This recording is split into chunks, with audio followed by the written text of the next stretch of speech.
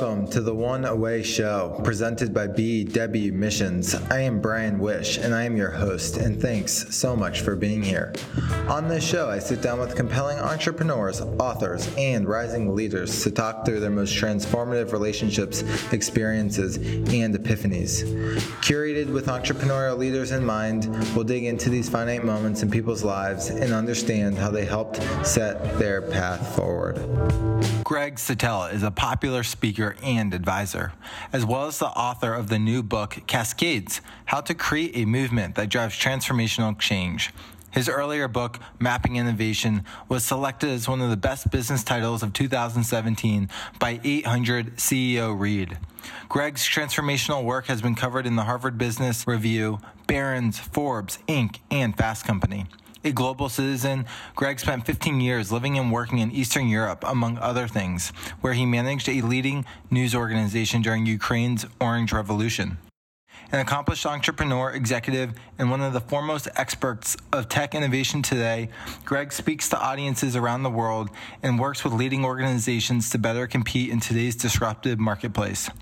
He was recently named by Innovation Excellence as number 2 on its global list of top 40 innovation bloggers. Greg helps successful organizations overcome disruption and blaze a better path forward for the future.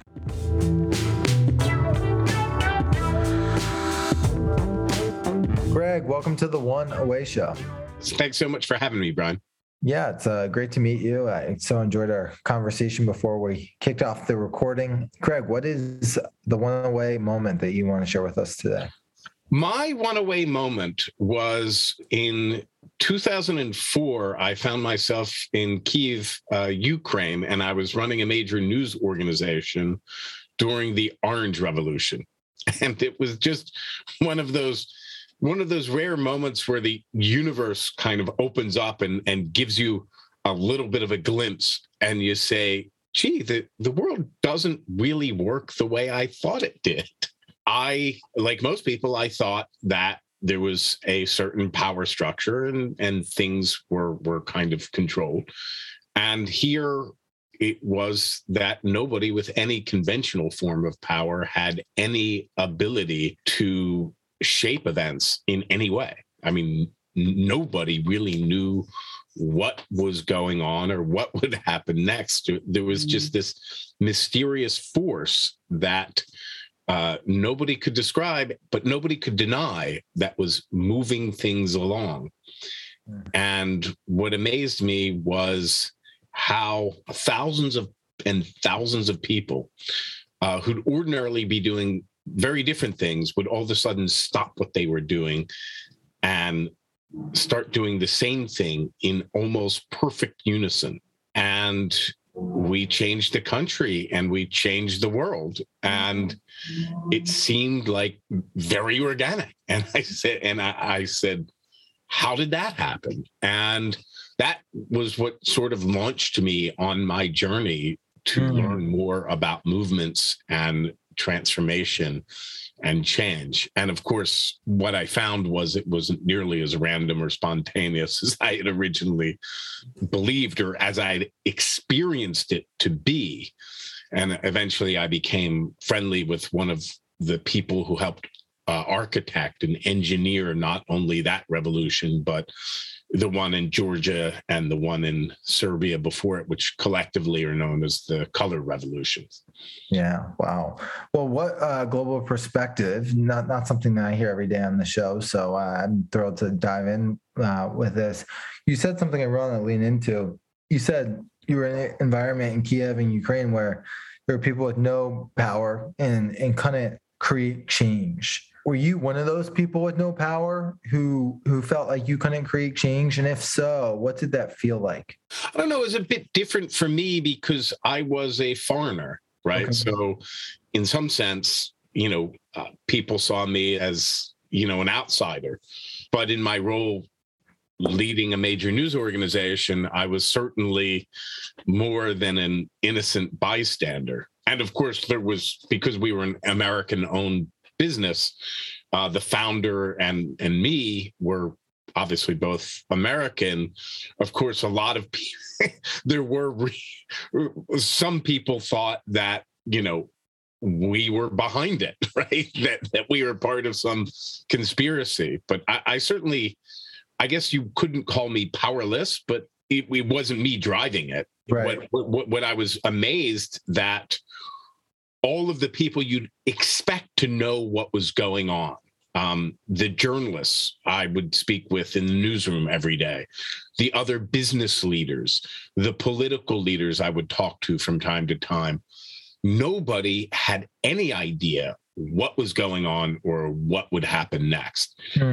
And today, I even had a conversation today. I said, well, this generation, what we're missing, we need our Nelson Mandela. We need our Gandhi. We need our king. But there wasn't any of them either. There was no visible leadership. There was a presidential candidate. But if you look at the successful movements today, it's very rare that there's some great charismatic leader. And when there is, there's serious questions about how effective they are. So it wasn't me in particular that felt powerless. It was, I think, the more salient point and what intrigued me was the people who were supposed to have power all of a sudden seemed powerless. Wow. Your ability, right, to observe and kind of have your boots on the ground with that external perspective. I mean, I'm sure you're extremely present to what was going on the ground floor. Now, what I want to ask is... Well, what I can tell you is you're giving me too much credit.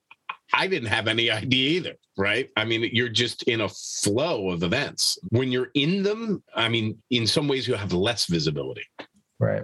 Just so I understand and the audience understands, you were able, as you reflect on that, you've realized that you didn't really even have an idea then what was going on. Oh, I knew then I didn't have an idea then. I mean, nobody had an idea. Nobody knew what was going on. What really kicked it for me was 2 years later. So it was 2006 by this point. I was in Silicon Valley. I was doing a publishing course at Stanford, and everybody was talking about social networks. And we had a massive digital business in Ukraine. And I said, wow, this social network stuff is something I should really learn about.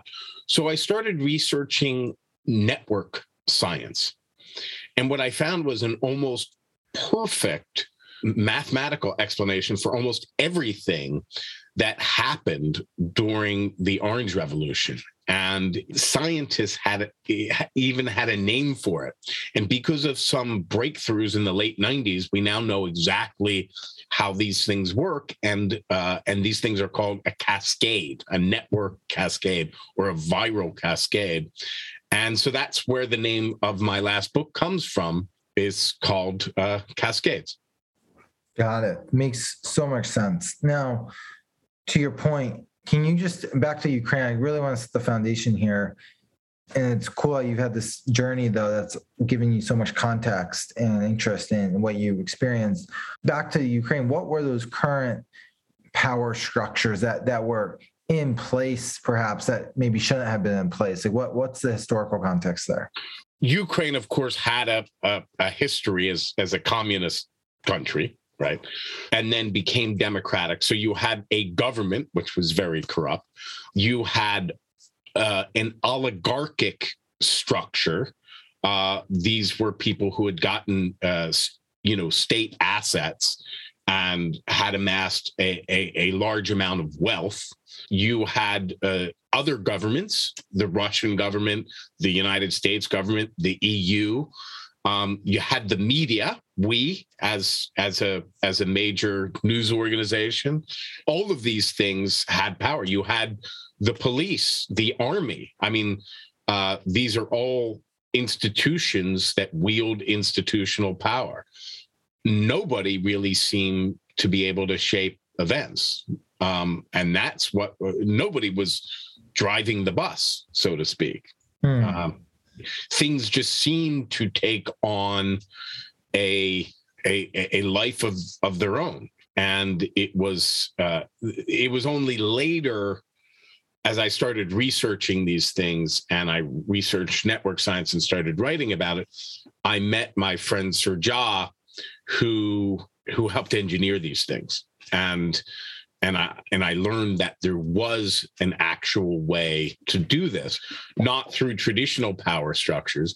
And that's what I work with organizations today, is to harness many of those same forces to catalyze transformation and change within their own organizations and industries. Super interesting. So you're living in a sense of society that not a lot had changed, not a lot of things to be changed. No one really knew what was going on. Nobody wanted change. No one wanted change, stagnant. And it sounds like there was a bubbling effect, like boiling water, where... No, it was like someone flipping a switch. Well, okay. Like then that too, where I woke up, I remember, I tell this story in my book. So I wake up, it's early one Saturday morning, and my fiance, who's not ordinarily an early riser, I was surprised to find that she was not only already awake, but fully dressed and heading out the door. And, you start going through your head, like, what did I do? Like, I seem to be in trouble and I don't know why. And so I sort of meekly asked her, where are you going? And she said, oh, I'm going out to a demonstration. And I said, but I thought you didn't care about politics. And she said, yeah, I didn't, but it's enough already and we have to do something. And just like that, all of a sudden, everybody we knew, they were all going out to political demonstrations on a regular basis.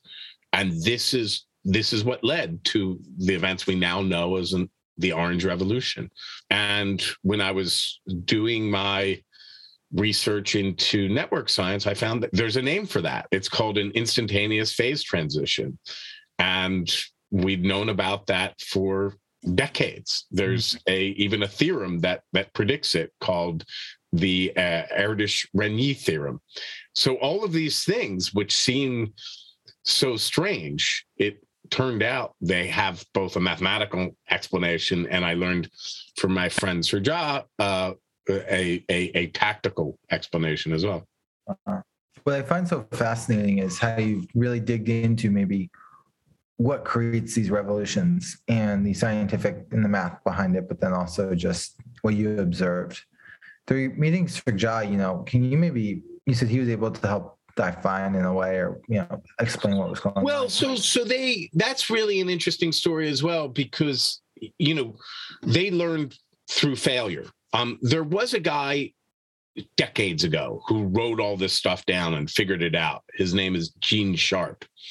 He was just a terrible writer, just like horrible. Like he didn't really have a good ability to communicate, which is why his work, although is world famous, is not as, even most activists don't really know about it. But he basically invented these principles of nonviolent struggle.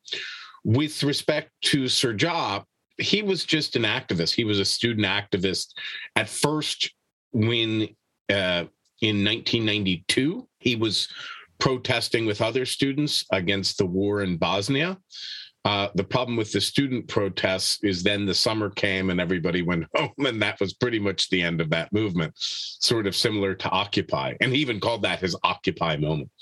And then in 96, there was a falsified election. There was an issues with the local elections, and they had a huge protest and eventually got that overturned. But in the end, they lost unity. And then in 1998, he and four friends, they met in a cafe and they said, listen, we have to do something about Milosevic, who, I don't know if you remember that name, but he was, he was like a Saddam Hussein or Kim Jong-un. I mean, he was the strongman dictator of Serbia. And they said, listen, we know we can mobilize people and get them to the polls. And we know that if we get them to the polls, we can win the election.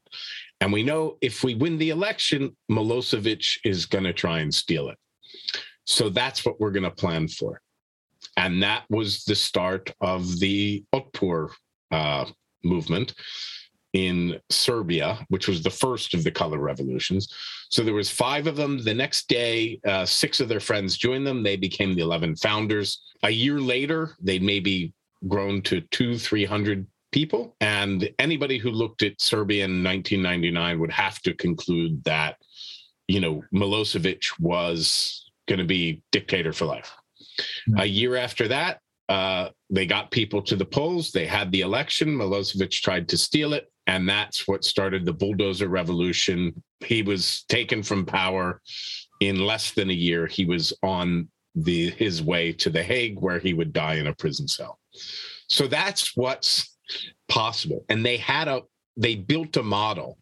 But what was interesting, when Gene Sharp's right-hand man, a guy named Bob Helvey, who's a former Army colonel, when he went to go do training for them, they were sort of like, wow, we didn't know there was names for all this stuff. They sort of had figured most of it out on their own, and he helped advise them. But one of the really interesting things in my research, they all sort of start off that way, except for the civil rights movement, which studied Gandhi deeply. There was a start and then a failure or series of failures in which they learned and eventually they all ended up hitting on the same principles.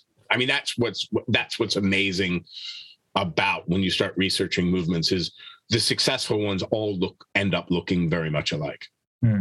Wow. So this is fascinating historical context. It's my godfather's Serbian, and heard some stories growing up at the Serbian church, but I don't recall this in great detail. But it seems like all these ingredients made for an uprise from the people. And you're kind of talking about some of these ingredients that were part of the stew that led to this immediately. Can you share, more into the science of creating movements and creating uprisings and disruption? What is that process? When you look at the civil rights movement, when you look at what happened in Ukraine and Serbia, sounds like there's a common thread here. Yeah, there's a lot of them. First, every change effort starts with a grievance. There's something or a series of things people don't like, and they want them different, right? So that's the first challenge. You have to transform that sense of grievance to a vision of tomorrow. How do you want it to look different? And that vision should always be aspirational.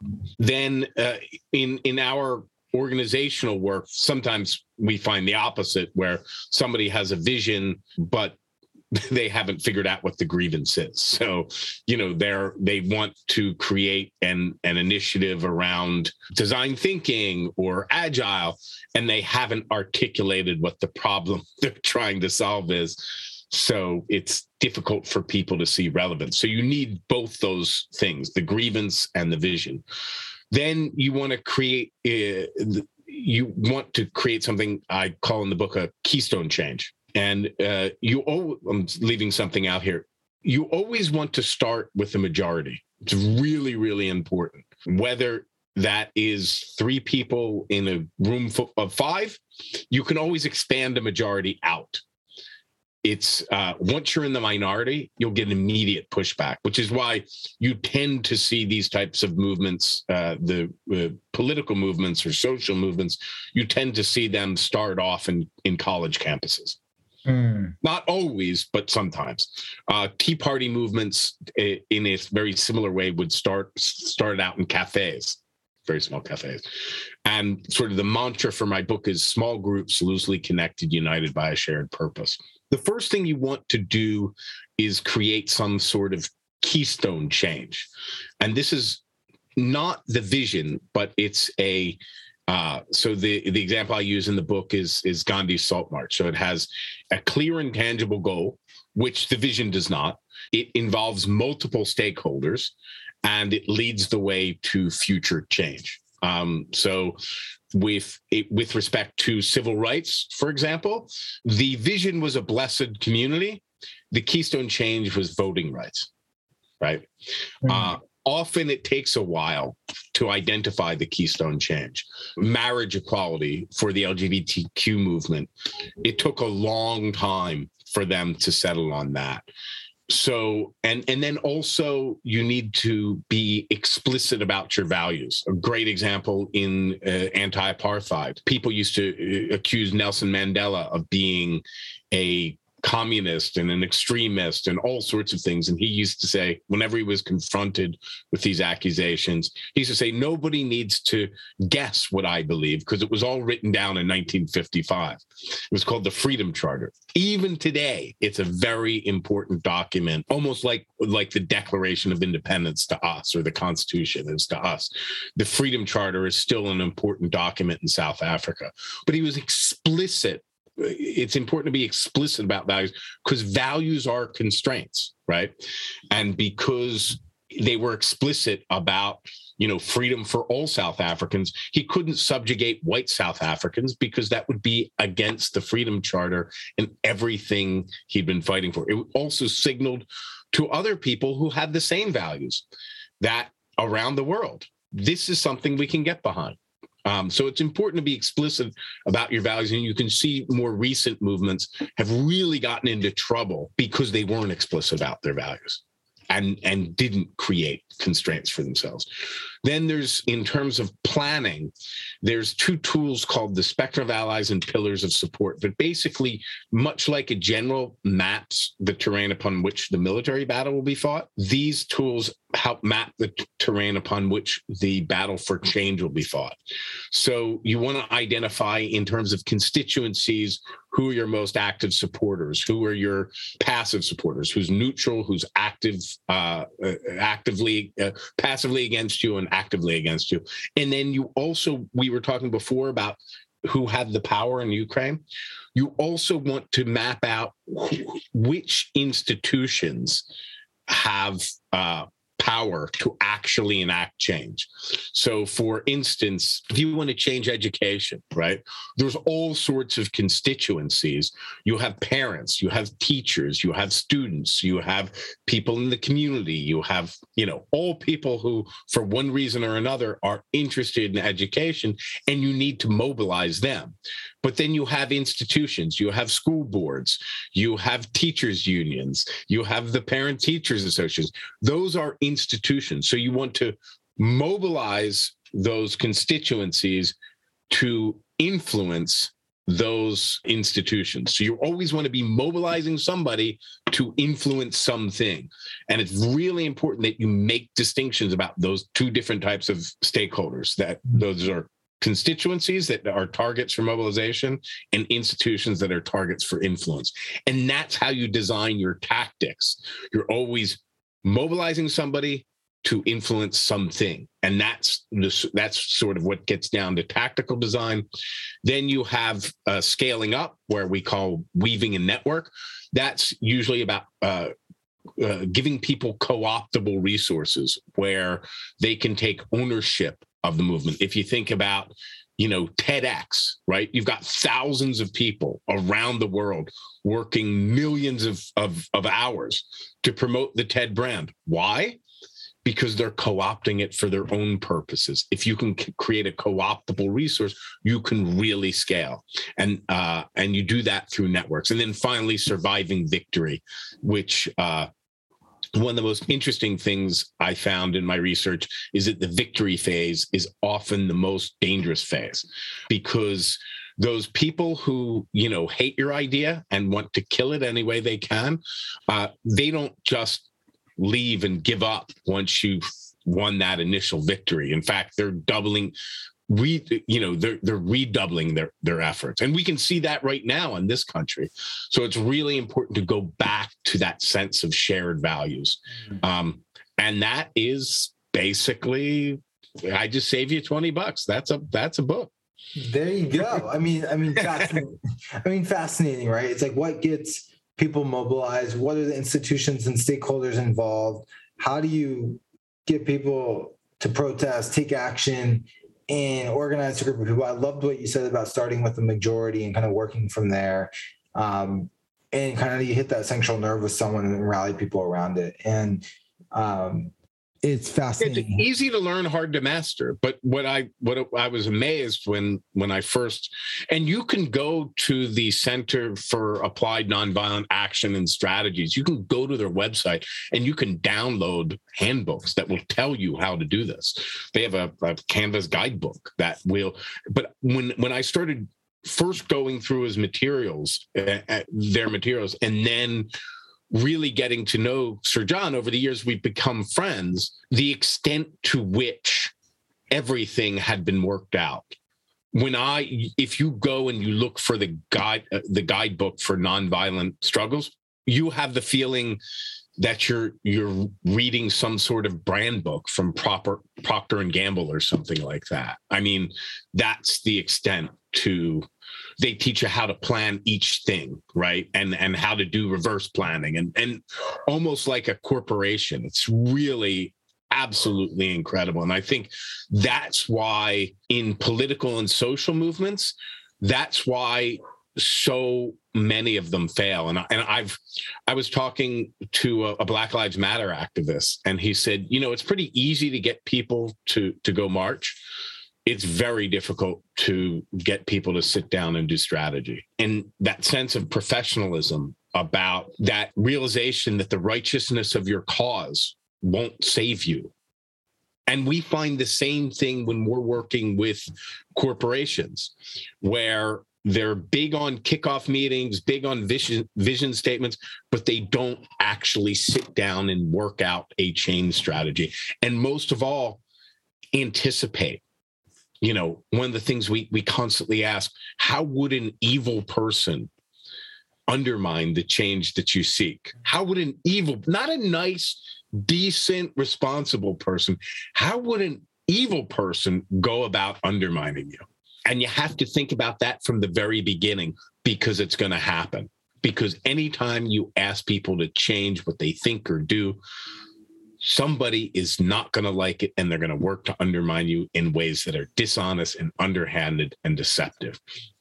And once you can internalize that, you're ready to move forward. Also with a great awareness and perception for people to understand what would undermine their efforts before they start them, so they can kind of have the watch-outs in place. Then you can anticipate and start building strategies. And I go back to that moment in the cafe. They said, when we can mobilize people and get them to the polls, and we can win the election, and Milosevic is going to try and steal it. And they didn't say he's going to try and steal it, so it's not worth doing. He said he's going to try and steal it, and that's going to be our chance. That's what we're going to plan for, because that's what happened before. They had experienced it. They weren't prepared. And they said, next time, that's what we're going to prepare for. That's what we're going to plan for. They were I can send you a strategy. They even had a strategy for arrests, so that every time the regime arrested one of their activists, it weakened the regime and strengthened them. They turned everything to their advantage. And that once you understand the extent to which that's possible, you understand any change is possible, right? Especially in a country that was that repressive, that the leader was willing to go to war just to stay in power. The level of detail and planning to do this well and effectively, it takes a lot of forethought. Yeah. But once you understand that it's possible. I mean, when I first started talking and learning about this, because I had experienced it.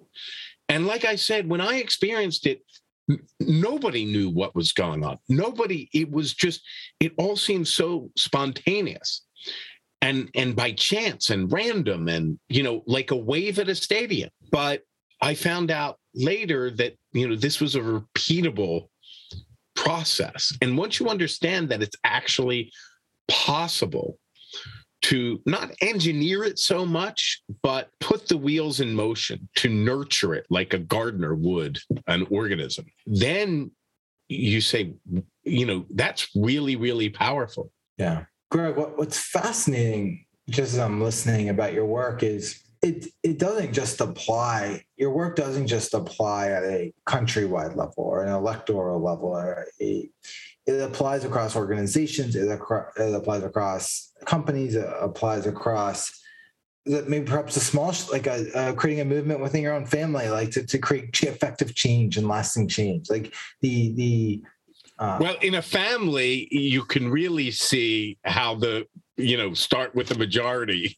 Right. Well, so right, exactly. Right. You can see what you're talking about is change on the biggest levels, but it can be applied down to the smallest levels. So my question, absolutely. One of the things I always say is whenever you feel the need to persuade somebody, you're probably on the wrong track, because anybody who's ever been married or had kids knows how hard it can be to persuade even a single person of something. They don't want to be persuaded of. If you think you're going to persuade hundreds or thousands or millions, but you're right. It's often, and I love your point that, it all starts at the lowest level. Right.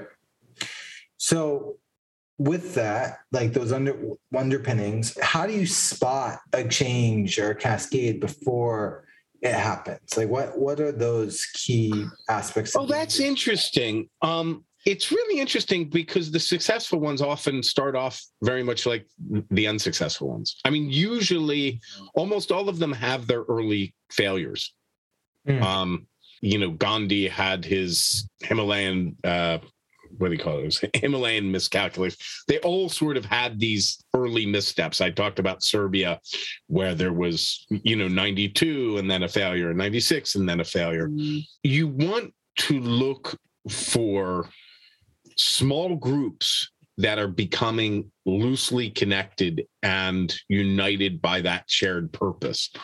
And that shared purpose, one of the most powerful things we do when we're working with organizations, and this is something I think everybody can apply in their everyday life, is we get people to shift from differentiating values, which makes them passionate about something, to shared values, which helps bring people in. So if you look at something like agile development, where anybody who's ever seen somebody come back from an agile workshop or scrum workshop, they always want to talk about the agile manifesto, because that's what makes people within that community love it. To people outside the community, it seems, almost crazy. So you want to shift to shared values. It's the same thing the LGBTQ movement did for years. They were spinning their wheels with, we're here, we're queer, we want to be accepted for our difference, right? When they shifted, and every time they got even a little bit ahead, they got hammered with defensive marriage and family values and blah, blah, blah. And then they shifted and they said, we want the same things you want. We want to live in committed relationships. We want to raise happy families. And in record time, they changed people's views. I mean, it changed in less than 10 years, from most people against to most people for. And this is something that we can apply in our daily lives, where we want to talk what we're passionate about. And we want to talk about when we want to give the proof points, the facts, the evidence, blah, blah, blah, where what we want to start with, and that's generally not going to be effective. What's going to be effective is when you talk about shared values. If people feel that you share their values, they'll be willing to listen to you. If they don't feel that they share your values, then it won't matter what facts and evidence you put before them. They're not going to be on board. And that, I think, is through this whole journey is what, and that was the mistake we made in 2004 and 5, which is why there had to be another revolution almost 10 years later, is we thought that we could overturn an election and go home. And that turned out very, very badly. And the second time, they were much smarter. And it wasn't just about an election. It was about embracing certain values. Yeah. And that's why the second revolution is, and just think about it, because it's in the news now, right? Ukraine is willing to go to war with a much bigger, much more powerful country, a war they will almost surely lose because of those values. That's how powerful a sense of shared values is. I think you can align on a values level. I think everything you're speaking is so right. Like when you can align at that core level, not just around shared vision, but around the shared values that will make people march toward the shared vision. Mm-hmm. Absolutely right. Really drive that effective change. And that's also how you ladder up to a shared identity. Got it. Yep. And so you got to find the people with the shared values, because if you can do that, you can probably influence them on that vision and identity to get there, because they're already aligned with you at the core level. And I think, well, we all share values with each other. I mean, they're not 100% the same values, but we can usually find, even with people we don't like, we can usually find some values that you share. It doesn't mean you have to share all your values. So if you look at, for instance, the civil rights movement, we remember Martin Luther King, and we forget that Martin Luther King was really only one of what was known as the Big Six of civil rights. And they all ran very different organizations, had very different networks, focused on different constituencies, different institutions, and they had different values, but they were able to come together and collaborate on the values they shared. And the world is a much, much better place because of it. Oh, man. Greg, this is one of the most, I talked to, I think, some interesting people, but the specificity and then just the historical context that you have it's just blown me away. It's been a very powerful conversation. I want to just give you a compliment on. No, thanks for that. I really appreciate it. On Friday afternoon, this is like a Tuesday morning conversation, but we're having it on end of the week. But I'm like beyond it's just incredible because some of the insights you're sharing from all your learnings. Something I'm curious about for you, Greg, is you have this body of knowledge. You've seen change at all levels. For you personally, like within your own life, how have you created, your own cascade, your own movement, so to speak, and around the things you care about? That's a great question. And one of the things that I tell people about the way the world has changed, the way the use of power has changed. Moses Naim, the name of his book escapes me at this point, but when Mark Zuckerberg did his book club, Moses Naim, his book was the first one. The theme of the book is that power is easier to get, but harder to use and keep. And the very nature of power has changed, right? I mean, power is the ability to shape events. And what's changed is back when the world was more hierarchical, power came from the top and went down. But power no longer emanates from the top, it emanates from the center. One of the most counterintuitive things about network math is that you move to the center by connecting out. We think that you move to the center by trying to connect to the center, but a network is an organic thing. It's constantly developing and growing. And the center nodes, by definition, are well populated. But as you're connecting out, you're slightly shifting the center. And that's how you make yourself central, by connecting, yes, to the center, but also out. Everybody.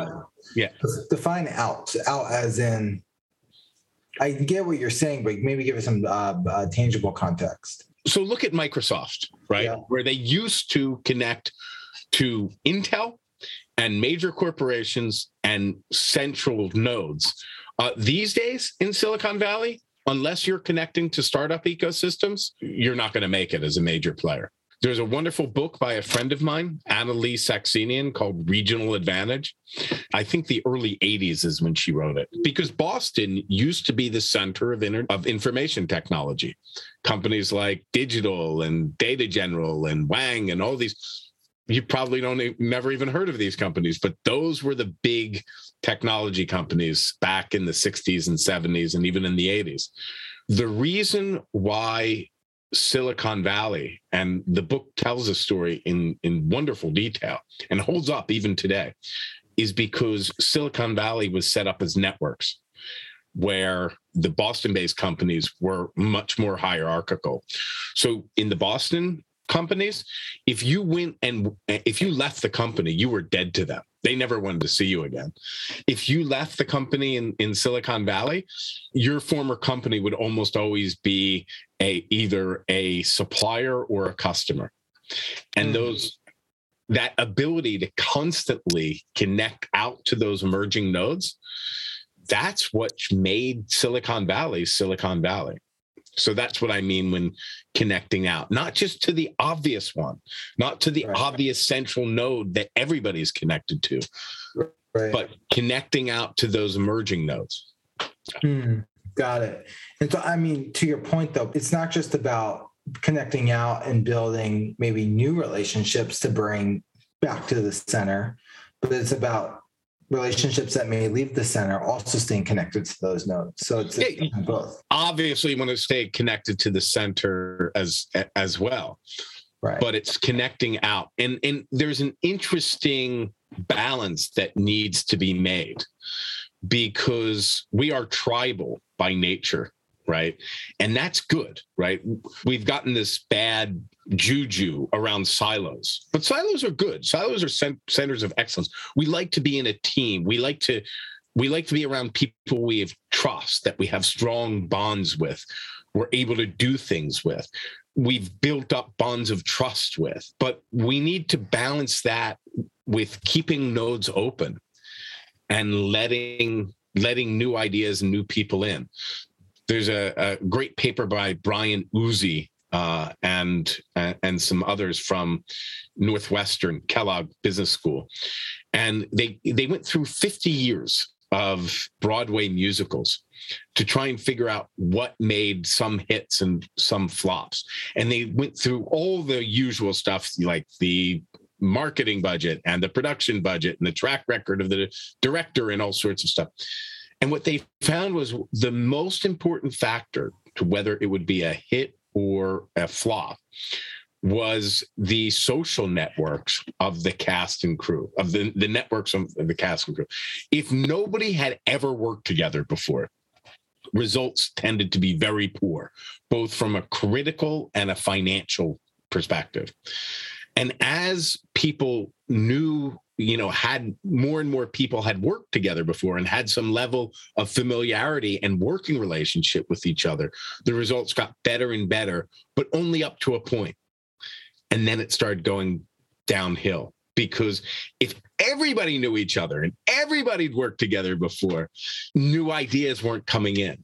And it killed the creativity. So you always need that balance of good, strong ties, of bonds of trust, but also this constantly connecting out to new blood. Yeah. It's beyond, Greg, beyond interesting. You're pulling from so many sources, right? And it's you can see why I got interested enough to spend 15 years writing a book that nobody wanted to publish for a long time. Yeah. No, I it makes so much sense to me. And I mean, it's no surprise to me, I'm sure, having to wait to write the book, right, made it that much richer and better because you had more time to think about it. Yeah. I mean, in the end, I think it was good that I got to write another book first. And I think it's certainly a better book for it. Yeah, for sure. So Greg, as we're closing out, you've developed this rich body of knowledge. You write, I think, beautifully from some of the things I've read. You've built kind of it sounds like a practice around this, helping people. Describe what you do, how you take this body of knowledge and you bring it to the world to help other people. What's that look like for you? We do a couple of things. I mean, professionally, the way I earn my living is we work with organizations to overcome resistance to change. Rather than sit and say, hey, let's create this change initiative, let's do whatever it is. And then 6 months later, it sputters and you move on to the next change initiative that is also going to sputter. We help them sit down and plan it out and figure out how this change is going to happen from day one. And then the plan changes over time, but they've started that process for the beginning, thinking ahead of the snafus. And one of the interesting thing is when people go through our workshops, very often we hear, we thought you were going to tell us how to make change easy, but instead you showed us how hard it's going to be, which is great because now we know what we're dealing with.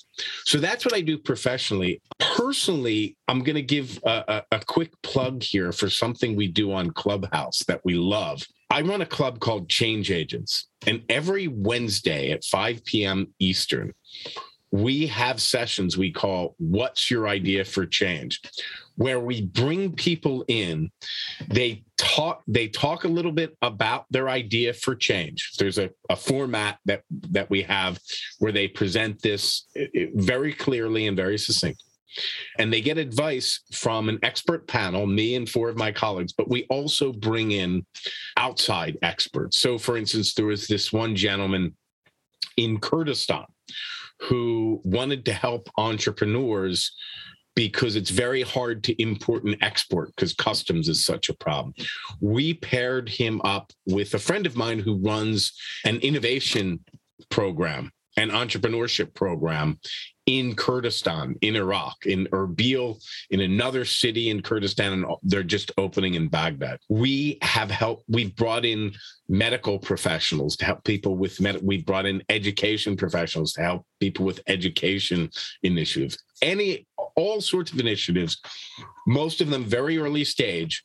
We bring people in and we help give them guidance, advice, in many cases, actual connections to people who have resources to help them. Super neat. I mean, it's very cool. Yeah.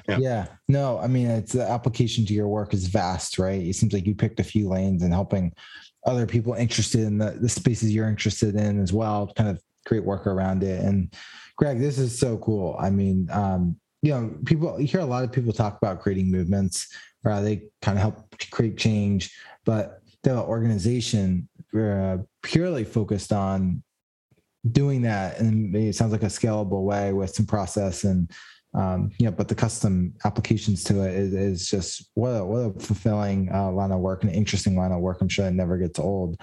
So thanks for your time today and your. Well, thanks for having me. I really enjoyed the conversation.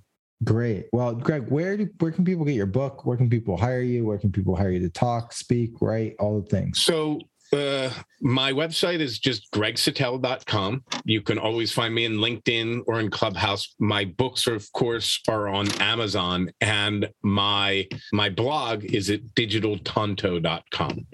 Awesome. Well, Greg, what a pleasure. Thank you for everything. If you enjoyed this episode as much as I did, I hope you leave a review on the platform of your choice and share it with a friend who you think would find it valuable. If you'd like to receive our written newsletter and thought leadership, head on over to bwmissions.com/newsletter and subscribe. See you on the next show.